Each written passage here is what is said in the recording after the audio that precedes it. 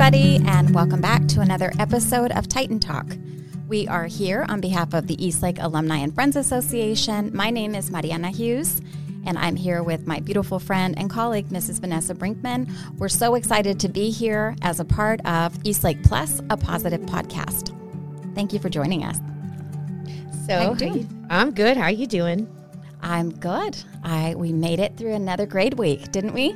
Go team. We do have to talk about the buns, though. Yes, my students know when my hair's in a bun and I've had like a venti coffee, you know, we're going to get right into it. So yes, it's grade week and it's been a good week. You know, we just want to provide a real realistic view of what's happening on campus. And let me tell you, bun on the run. Bun on the run. Yes. All right, Mrs. Hughes, what are we doing today? Well, last week we were here and we talked about our 5 A's at the Eastlake Alumni and Friends and at Eastlake High School. Our academics, arts, activities, athletics, and of course, alumni. And this week, we really want to bring out the importance at our school of academics. We're starting with academics. So why? Why, Mrs. Hughes? The kids are looking towards summer break. We just came off spring break. Why academics now? Well, even though we're really wrapping up our coursework and we're really kind of winding down, we're in the thick of it. Lots of big assessments coming up, lots of big projects, lots of big kind of celebrations and rituals in our community, and academics are at the forefront of all of those. That's why we're at Eastlake High School, really, for academics. Hence the reason why we're wearing buns today. Yes, we're serious about those academics. Yeah. So there's no playing around with that. Yeah. All right. Well, when we think about the academics here at Eastlake High School, we tend to start thinking about the tough courses. But what really helps kids is those traditions that we do in the classroom to get them engaged, to get them excited to come to school. So what are some of your favorite ones that you do in your classes? You know, I've been at Eastlake for going on 21 years, and there's some things that are really important in my class. In the last several years, we've really focused on service projects. So several times a year, my classes will get behind something. This year we did a Band-Aid drive and collected for Children's Hospital. Sometimes we do an annual walk to the bookstore. That's fun, a big celebration of reading. And of course, we do Cheap Cookie Friday and we take our tie picture. So lots of different ways that kind of make us a little family there in room 302. How about for you? Oh, I love all of it. And, you know, I was trying to think about these really, really big traditions that I did when I was in high school. And I remember a newspaper with Miss Romero, where our deadlines were so much fun. Now, as a teacher perspective, I felt so bad for her. I should have let her go home a lot earlier. But I think some of my favorite traditions that we have in our classes, especially with newspaper, is that every time we have a big release, we have potlucks. We get Joe and Ernie's pizza, and we just hang out, and we just really celebrate. And it's really what I find to be so interesting in having these conversations. They're all surrounding food.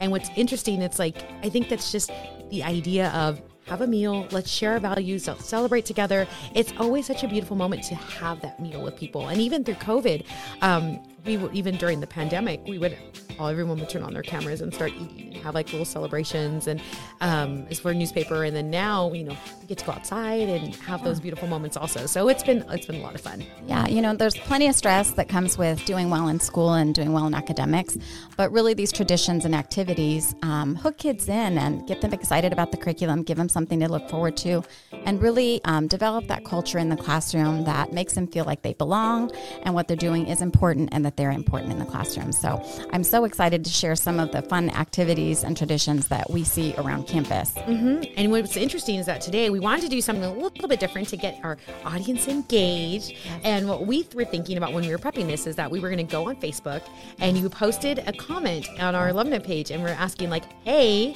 what are some fun traditions that you remember? So today we wanted to share some of those. Yes, it was really fun to hear from all different years and generations about what they remember. And people listening to this podcast, you might kind of think back in your memory at your time at Eastlake High School, and kind of some of these should sound familiar. If you think of any, please add to the comments on our Facebook post. Join us and kind of be a part of the conversation. But we want to share some of the really fun ones that people shared. Go ahead, Vanessa. What do you remember? So the first one is by Janet McNamer, and she shared, Mr. Acosta, forgive me for some of the grammar issues. I was like trying to read them. Okay, so Mr. Acosta know that the seniors had too much stress for being seniors, especially our exit projects, and told us our final was literally to find 2 movies with similar ideas, compare them, and share the similarities and differences.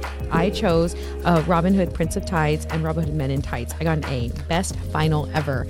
And it was so funny when I read that comment. I remember doing the senior exit project, and it was such a great project. I loved it. It was so nice to present to the panel of all the great things that we did. So I remember that one. Yeah. Go team. Yes. Katie Mercer, thank you so much for sharing and getting the conversation. She said that she remembers the 60-minute speeches in Miss Lenon's U.S. history class and also watching the nightly news with Lester Holt in Mr. Alba's government class. All of those little memories that you have out there, those teachers are trying to get you excited about what you're learning and give you something to look forward to. What else did we hear from? Okay, so we heard from Jeremy Buen viaje. Thank you. I'm so sorry. I got nervous. Shared Giang Balane, the Filipino teacher during my time, did a family tree assignment, which ultimately became my passion, then into my career. I loved that one. Yeah. And it was so exciting because I think that's like the perfect example of how, again, now going from the student to now the teacher perspective, is that realizing that what we do in the classroom can spark some inspiration. And then, of course, you have the 1950s census that was just released. So it's like even more conversations surrounding family history and family trees. I thought that was really exciting. Yeah. A lot of the traditions that teachers do, I'm thinking about Mr. Carl Russo. You guys might remember that he always has a playlist with his curriculum. So whatever they're learning about, usually there's like this 80s playlist that's happening. And then he also dresses like his curriculum, which is hilarious. So if they're studying blood in his human anatomy class, then he'll kind of very slyly wear like a red sweater. And then the kids eventually put it together. And then they look forward to it. And he gives them like a bonus quiz question if they also participate. So I know that Hinkle, what does he do? He always has like waffles for all the hundreds and hundred kids after grad night. I mean, that's a lot of waffles. But again, it's a tradition that people look forward to. And then one more that I wanted to share off of our Facebook page was that Christine Fernando shared, yes. Mr. Burrs did riddles at the end of each class, and Mr. Cronin went over the current politics and the occasional Florida man update. Yeah. And that's one of the funniest things because, since I teach 11th grade, the kids would always come in like, oh my God, Mrs. Brinkman, did you hear about this story? Yes. But again, it's the way the kids look forward to things. And it's also the way that the teachers can share a little bit about themselves and make the curriculum just way more than chapters and tests and standards. Kids need to have some fun. And again, these memories that they're making at our school, they're lasting, right? That's why we're connecting with alumni. We want to hear about all those things that you also remember. Well, and that's one of the biggest things, again, when we go back to it. It's like when I was in high school, as much as I remember writing the essay, it wasn't, you don't remember those moments, you remember those conversations. But now we're in the thick of AP testing. Yes. And that's one of the big things that, every AP teacher has a tradition. So what is one of your favorite AP testing traditions? Well, for years and years, I've done my cupcake day, and that's a big celebration, a nice, beautiful breakfast with the students. I'm not sure if we're going to be able to pull that off this year with COVID and all the protocols, but I'll look forward to bringing that back. I know other teachers, I'm thinking Mr. Arteaga's art students, I remember they always did a culminating art show, either in the main office or in a local physician's office. They had an art show. And again, that was an annual thing that we looked forward to as a school to celebrate the arts and the academics with his AP art classes. And it's always funny in the very beginning of the year, you have an AP Psych class and you have Ms. Trongali out there and you just see all around the 300 building chalk everywhere. And all the kids are drawing all the parts of the brain, and it's just so exciting. But one of my favorite AP traditions that I borrowed from you as we've been revamping our AP English department has been the cheap cookie. And I know what's funny is during COVID, so I know it's a little crazy, but my kids during COVID, during the distance learning, we wrote 23 essays. Yes, I believe it because I graded all those. Exactly. But what was funny is that once we returned in person, first day of school, I had told the kids, I go, guys, when you are ready, come find me in 304. First, I can meet you in person. Yeah. And 2, come pick up your cookies. And they didn't believe me. So I had a bunch of students, and sure enough, I had opened up my cabinets, and I had cookies galore. And they're like, yes. I get 23 of these. I go, yes, I owe you. And I had kids up and through December picking up their cheap cookies. So. Yes. again, how can we make it exciting? That's just like a little incentive that lets kids know we appreciate the work that they're doing and how they're working hard for us, and they're kind of pushing hard in the classroom all the way through April and May. And here we are coming up at the end of school. These traditions are something that we're proud of at Eastlake High School. We want to hear more of these traditions from you. So please connect with us. Connect with us on Facebook at Eastlake Alumni and Friends.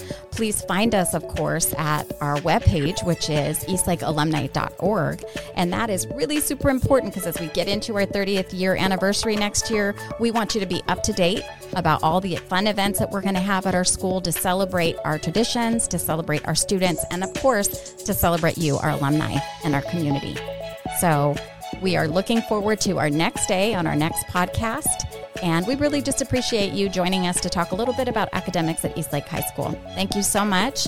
And remember, once a Titan, always a Titan. Thanks.